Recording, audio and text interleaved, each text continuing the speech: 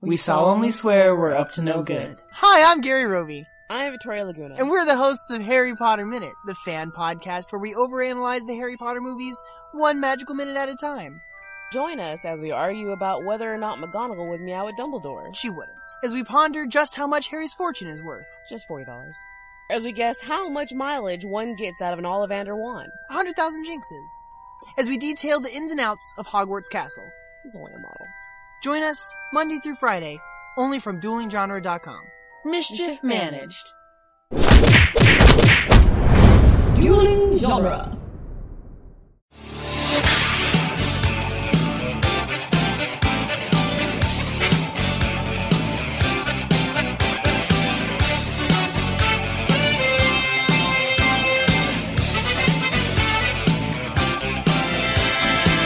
Hello and welcome again to Back to the Future Minute, the daily podcast where we review, analyze, discuss, and celebrate the movie Back to the Future Part 3, one steam-oozing minute at a time. I'm Nick Jimenez and the news.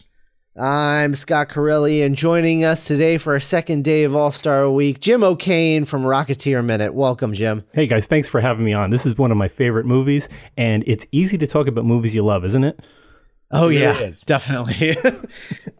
So yeah, Jim, I knew that going into this this movie, I couldn't wait to get to the train stuff and get you on because I just had a feeling. I like choo-choos. Be a train guy. Yeah, I love trains. I grew up in a part of New Jersey. The town that I lived in, Elizabeth, New Jersey, was crossed by 6 railroads. By the time they left, Conrail had kind of narrowed them down to about 2. But I grew up around trains all my life. I had model railroads. I still have model railroads.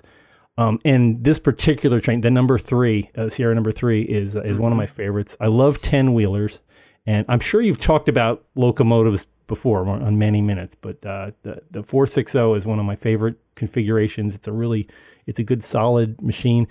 I love steam engines because they're very mechanical and very easy to understand. I mean, you've got the firebox in the back, you get the boiler in the front, and the pressure of the boiler steam pushes the piston that's in front of it, and it moves the drive the drive bar and turns the wheel. So you can see how it all works.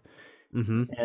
And Emmett Brown is using that. Well, yeah, I mean, he did that with the Super Exposition series, explaining how they were going to pick up the speed by changing the stuff that was going in the firebox. Mm-hmm. It's just and just seeing this one scene, this 1 minute. We've got 39 cuts in this 1 minute, and they average about 1.5 seconds a cut. So you're getting a lot of dynamic action with a great looking machine. All that beautiful sound. I mean, it's walls of sound moving around left and right. By the way, the transfer that we're looking at is excellent. I mean, the color's great, the sound's great, and I'm sorry, I've got a million things I want to talk about with this minute, and it's just I'm trying to cram it all into this for a second. Yeah. Well, let's talk about. I guess we should say that we are going back to minute 97 today, which starts with Marty saying "perfect." And ends with Clara saying "golly." Interjections. Yeah, and there's a lot going on between perfect and golly. Perfect and golly indeed. Yeah. It's funny what you say about the editing, because one of the things that we talk about with these movies that we've been talking about now for 3 movies is that Zemeckis he knows how to use editing to his advantage because he waits for the movie to earn the edits. Largely he's a guy who is completely comfortable with just setting up a camera and letting the scene play out in the frame without a lot of cuts. He doesn't necessarily need over the shoulder shots. He doesn't have to cut between characters a lot. But then when you get into these action scenes, suddenly he's an edit machine, and it's all about, amping up the pacing, and it just becomes this orchestrated, beautiful piece of music. Essentially. And that's to say nothing about the beautiful piece of music that's playing over this. Oh, yeah. Silvestri is really on top of his game on this piece. Oh yeah. And so, it's just he earns these editing moments to the point where, it just feels so natural, and you wouldn't think that it would, because it is, so much, in juxtaposition to the rest of the movie, which is very limited on cuts. But it just, he earns it so well because he builds up to it, and they just get faster and faster as the scene progresses. And this is a long sequence. It ends up being a 3-week long sequence, this train sequence. Wow. Yeah. Yeah. From the point where, Marty and Doc are going after the train, to the point that the train crashes, it's 3 weeks and 3 days, I think. It's a long sequence, but you don't feel it. Unlike, like the pod racing sequence in Phantom Menace, which was only 2 weeks. This is longer, and it feels shorter. Yeah, there's only a few cues that there are clues in the back, in just a couple of short scenes where it goes from a clear blue sky to like a semi-overcast sky, and a couple of them. But that's about the only hint that this is something that took a lot longer than what you're seeing in real time. I think you really have to not only relying on Bob Gale, but his editor here is editors. Arthur Schmidt, who did, he started in things like Jaws 2, so he's long a member of the Spielberg family, and he's used to that Spielberg idea. Zemeckis relies on a lot of that classic Spielberg push in, looking at somebody's face. What my dad used to call an eyeball movie, just like focus on somebody's eyeballs and slowly move toward them. And a lot of the scenes in this, when they're realizing something, you just see that slow push in. But Schmidt has honed this. You see it in other movies that he's edited. He's edited Who Framed Roger Rabbit. He's edited all the Back to the Future ones. He's done that. And the movie that's close to my heart, he did it also in The Rocketeer. So that's a little crossover there, that they both, he understands when the pace has to pick up, and the way you pick it up is by making a lot of dynamic shots tight together. Mm-hmm. So it is impressive. It really drags you in, and combine that, the images that you're seeing with the music picking up the pace, and also picking up the sound of the strokes of the piston of the locomotive. It really gets your blood going while you're watching this thing. Oh yeah. And that's to say nothing about how Gale structured this in the script, of just, he has a really good eye for throwing a wrench into these into these action sequences. Like, every time something starts to go right, he throws another wrench and breaks it again. Yeah, it's sort of that classic, that Steven Spielberg, later adopted by J.J. Abrams style of, like, you can't solve a problem without introducing a new problem. Right. And I love that's just pure popcorn, because you want Doc to get to Marty just a little bit less than you want Clara to get to Doc. And it's just, you can't have one without the other. I love, it's such good design. I love it. Yeah, and you're not sure what you're rooting for. It's just kind of it's great. Just hopefully nobody falls off. That's the first impulse. Yeah. But then you're like, right. Clara is doomed to go off of that cliff eventually. So it is a concern. And since you already know that's already been put ahead of it, instead of dying on a horse, she'll die on a locomotive. So that's put in the back of your head that she could easily continue the timeline there. If anything, like, time wants her to die. Yeah. So it's like Final Destination. But yeah, just the idea that, in the last minute we had Clara desperately chasing after this train, and she's reaching for the train, and then finally grabs it. And just as she grabs it, oh my God, we hit 750 degrees on the Presto log. It burns the chemicals off, and then they just get that burst of speed. And it's just, I love the way that's all, it's just perfectly timed and perfectly laid out. I want a gif of that so bad, of just Clara getting yanked forward on the train. It's obviously not a human. Right. But it just it looks amazing. It's so much olive oil in Popeye. I mean, when I see this, I keep thinking she could have played olive oil so easily. All that stretchy, and she's actually perpendicular to the gravity. She's like at a perfect right angle, hanging on.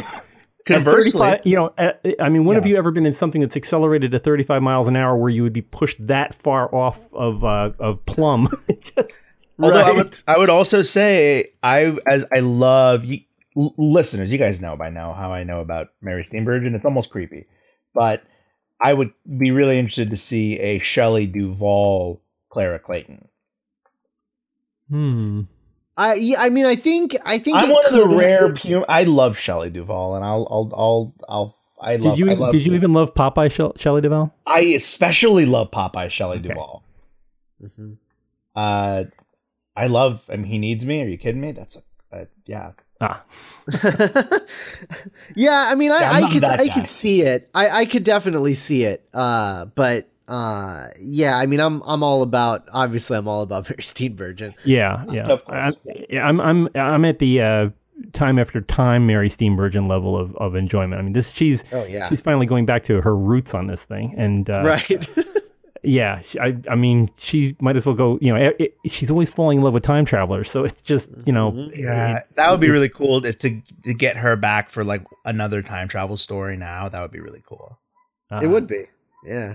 Complete the Mary Steenburgen time travel trilogy. Yes, actually, she could have been really. She could have played. I love that cast, but she could have played a couple of parts in A Wrinkle in Time. Yeah. Theoretically, sure. The David Duchovny. So when they hit 35 miles per hour after the Presto log explodes, Doc decides like, okay, so we've hit 35 miles per hour. Now I'm going to start making my way across the train. And I love the small detail. And I mean, granted, it's not like he could keep the hat on because it would go flying in the wind, but I like that he takes the hat off because I don't know if he's hoping that the engineer that he stole it from is gonna like find his hat in the wreckage later. But I do, because we talked about how much of a weird element that is, that he didn't just take the train, he also stole the hat off the engineer's head. Yeah, it's almost kind of like, all right, I've had my fun. Right, exactly. Yeah, it's a really fun detail. Well, and he also dresses for the occasion. He's no longer the engineer, so he doesn't need the hat. Right. Yeah, exactly.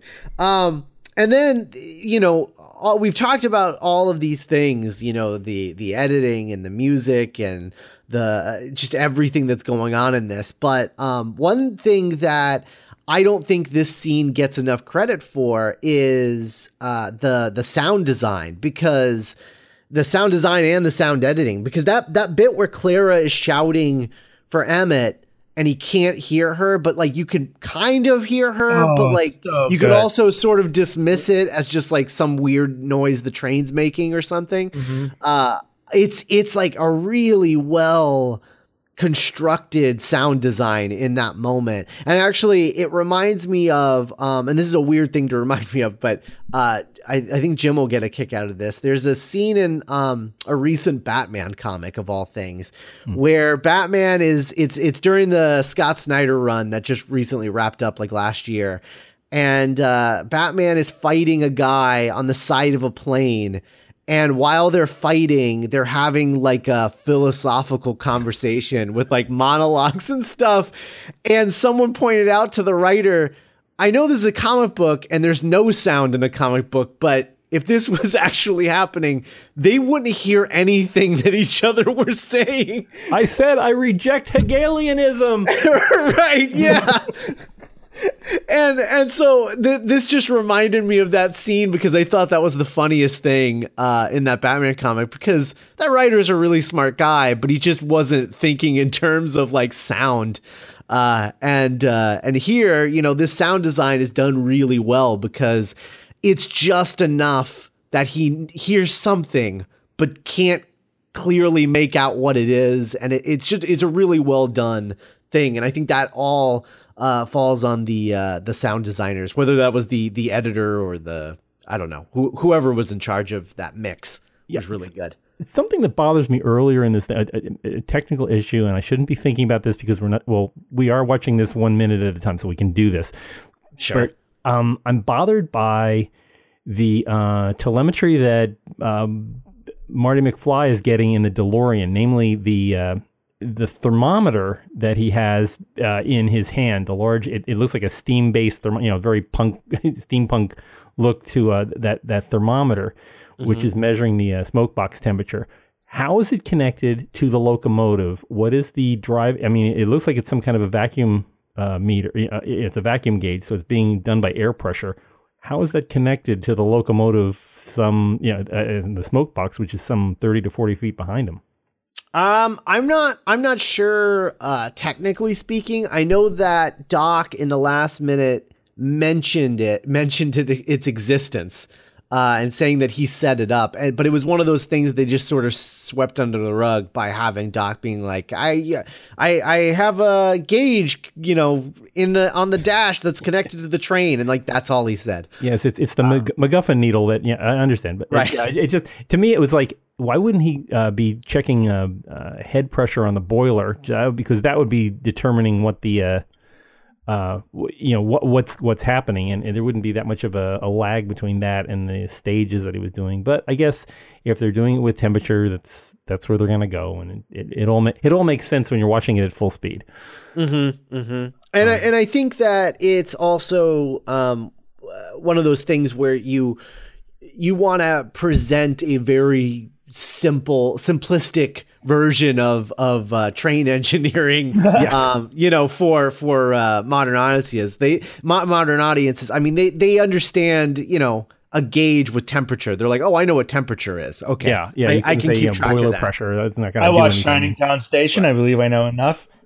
Right. Why would Ringo lie to me? I mean, I do. There's so many pieces that the holdovers from Back to the Future 2 and stuff, from the very first second of this film, where we're looking at the walkie-talkies and having the old 6-volt or the 9-volt lantern batteries, because they didn't have the square 9 volts until the following year. They hadn't been developed yet, so they had to use a 1955 version rather than a 1956 version of the same battery. I mean, there's little things like that I love about the whole series. But that they carry it through in the movie and keep it honest, that's a nice thing. Oh yeah, for sure. Yeah, because we mentioned in the last minute that it looks like they're talking into Coke cans. Yeah, and yeah, that's great. I love that detail.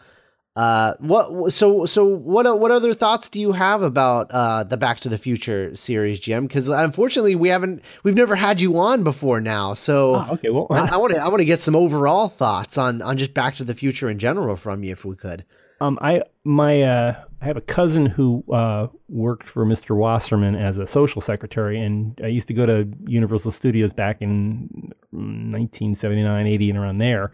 So when I first saw Back to the Future and seeing the courthouse square and all that, it was great seeing it because I'd known it from so many other movies, and seeing it again and here, it was just this classic. It's like, oh, good, these people know movies because they're using the Universal set. There's that's Bye Bye Birdie and all that, and and seeing it again there and knowing where it was taking place on the Universal lot, that helped me a lot.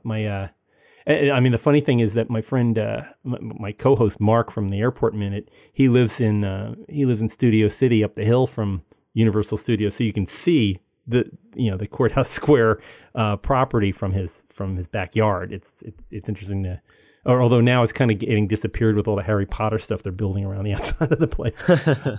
But yeah, I mean, I enjoyed the original Back to the Future. I enjoyed, the more you watch, this thing has a lot of great special features on all the DVDs and the Blu-rays and stuff like that. So there's a lot of background that you can get. I mean, it's not quite movies by minutes, but it gives you a lot of background while you're watching. You go, okay, I'll have to watch for this. I'll have to see, the parts that they shot around Eric Stoltz. I have to see the parts where they're shooting different things, different characters that are in it that appear in the background. And, you see recurring characters like Charles Fleischer. You see him in the in this, and you go, oh wait, he's in another Spielberg movie. So there's like a lot, all that kind of stuff. I enjoy that part because there's a lot of movie history wrapped up in this. And then and just a couple of minutes ago, you had people like like Dub Taylor, all the guys that you saw on Green Acres that were secondary TV characters. They're in this show, and you're like, these guys were really in westerns, and now here they are again. And we've got the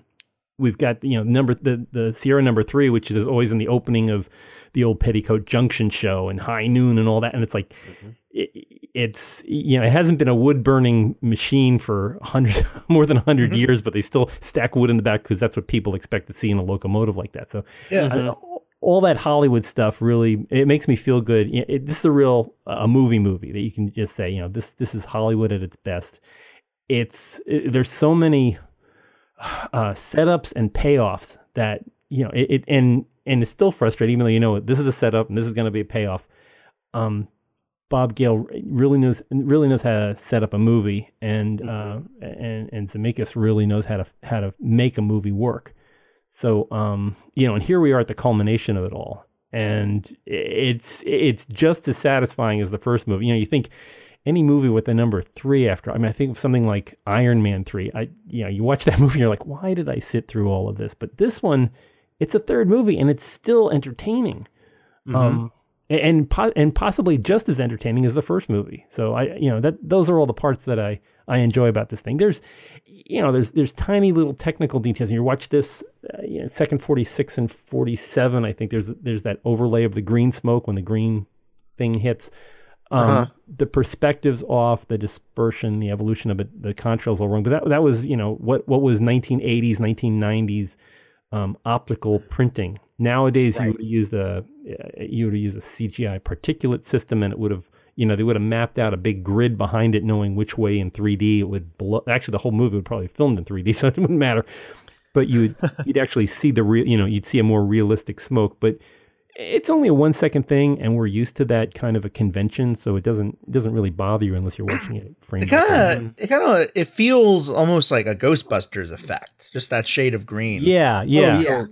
Yeah, it's a Gozer thing. Yeah, absolutely. We talk a lot about how this movie and movies. Actually, we compare. We've often compared Back to the Future to actually the first Captain America movie, in that there's an obvious love of sort of like old Hollywood movie magic. In the making of those movies, of just using backlots and not making a movie and not being afraid to let it look like a movie, and not like you're trying to recreate reality or something. There's something really romantic about a movie that uses backlots and sound stages and things. And not I love that. There is CGI in this movie, but not a lot. Sure. And, just only where it's necessary. And it doesn't get in the way of the story. It is thrilling to see the DeLorean go out hot and come in cold and all that jazz. But unless it's there to support the structure of the story, it doesn't need to be there. And it isn't there. There's very few things in this movie. I think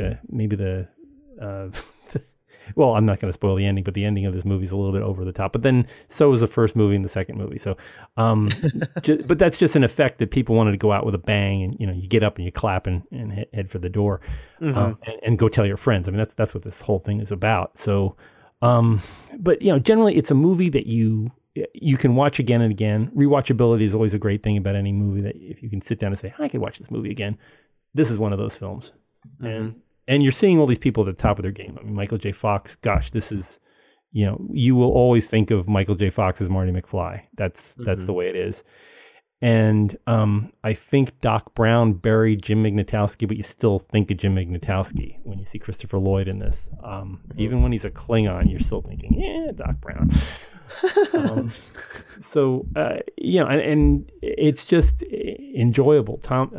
Tom Wilson in this movie, it may have wrecked his career as anything else, but he was. I don't know if you've ever seen there's another time travel TV show that was called Do Over, and it was on the. I've never even heard of that. Oh, okay. Now's your chance to go on YouTube.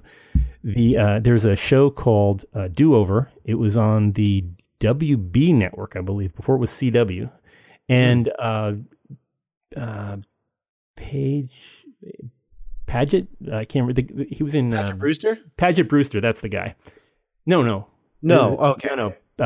Something Paget. I can't. Now I'll have to look it up.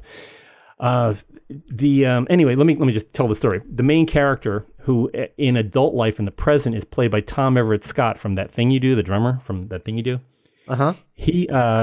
His dad had a heart attack, and so he goes over to visit his dad, and his sister is a drug addict, and his friend is a ambulance chasing lawyer.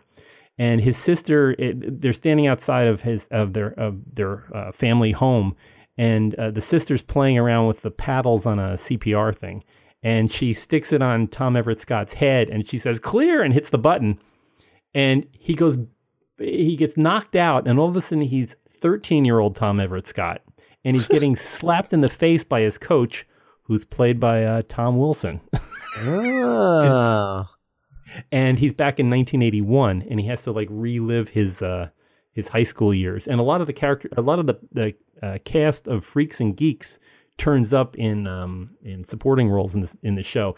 It only lasted about 8 or 10 episodes, but if you watch the show, it has some great ideas about how would you relive your life if you got sent back to like freshman in high school. What would you do? And you knew things about like what was going to happen in the future. Like and apparently his mom was a genius, but his dad ignored all the things that his mom had come up with ideas. She had come up with ideas like Facebook, and before there was an internet. She goes, if we had something where you could just like leave messages for stuff on people's computers and they could look back, and he's like, yeah, that's like a Facebook. She goes, yes, Facebook, that's a great name. And then his dad just like goes away from it. But yeah, I would suggest everybody listening, go to YouTube, look for the show Do Over, season 1, episode 1, and it's out there. Just watch the first episode, and it'll catch your interest, and then you'll realize that it's a limited series and got canceled, and you won't get to see the ending of it. So it's kind of depressing. Yeah, it looks like it was a sitcom of all things, which is really crazy. That's a high concept sitcom. It was very funny, and I think I was the only one that watched it. And the theme of it was written by the Go-Go's. So oh wow, okay. It was really they spent a lot of Penn Badgley was the guy. And, okay, you were combining his name. Yeah, there we go. Yeah, and Awesome girl. Gigi Rice is in it too. She plays the mom. A hilarious actress. And actually, to cross this over with the Rocketeer, his dad was played by Michael Malone, who is he's Mr. Ketchup Bottle in The Rocketeer. If you've seen the movie Rocketeer, oh, he's okay, one of the gangster guys. Well, we'll tell people at home about Rocketeer Minute. I mean, you guys just started about a month ago, I think, at this point. That's right. Yeah. We're about a month in, and we have some very interesting guests coming up. So please check in. I don't want to. We haven't confirmed on all of them, but we have some major cast members from the 1991 Joe Johnston directed movie, The Rocketeer, and ladies and gentlemen, Howard Hughes. Yes, exactly. Played by John Locke from Lost. So you get Terry O'Quinn in character as Howard Hughes. Oh, God. Incredible. I remind you, gentlemen. So, hello. Fingers crossed. Yeah, we'll see what happens there. But yeah, we've got a lot of folks coming in who worked on both sides of the camera there. And check us out. We talk way too much. Well, I think everybody else does. We talk way too much about the movie that we're interested in. And my partner on the show, my co-host Hal Bryan, he's head of he's a senior editor for the Experimental Aircraft Association, and he's actually flown everything from B-17s to I'm not kidding, the Goodyear blimp. He's actually flown the Goodyear blimp.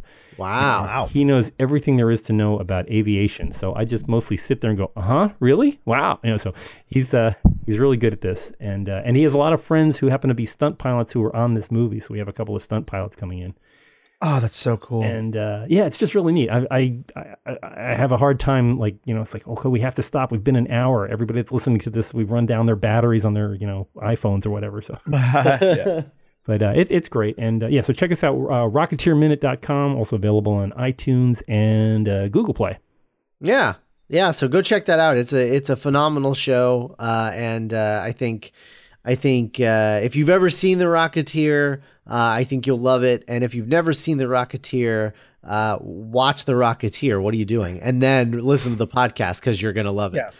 Yeah. Get out $5, go to a Target. Right. It's in the cutout bin. Don't worry. It'll be there.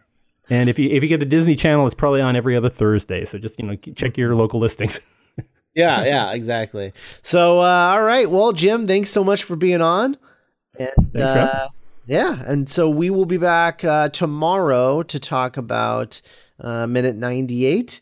In the meantime, we are nearing the end of the show, so we're gonna need emails from you guys as we make our way through the credits and things like we do every season. So if you want to email the show, you should do that. Contact at backtothefutureminute.com, and we will read and / answer questions or whatever with your emails on those episodes. So get those emails in, and we will talk to you tomorrow with minute 98. Bye, everybody.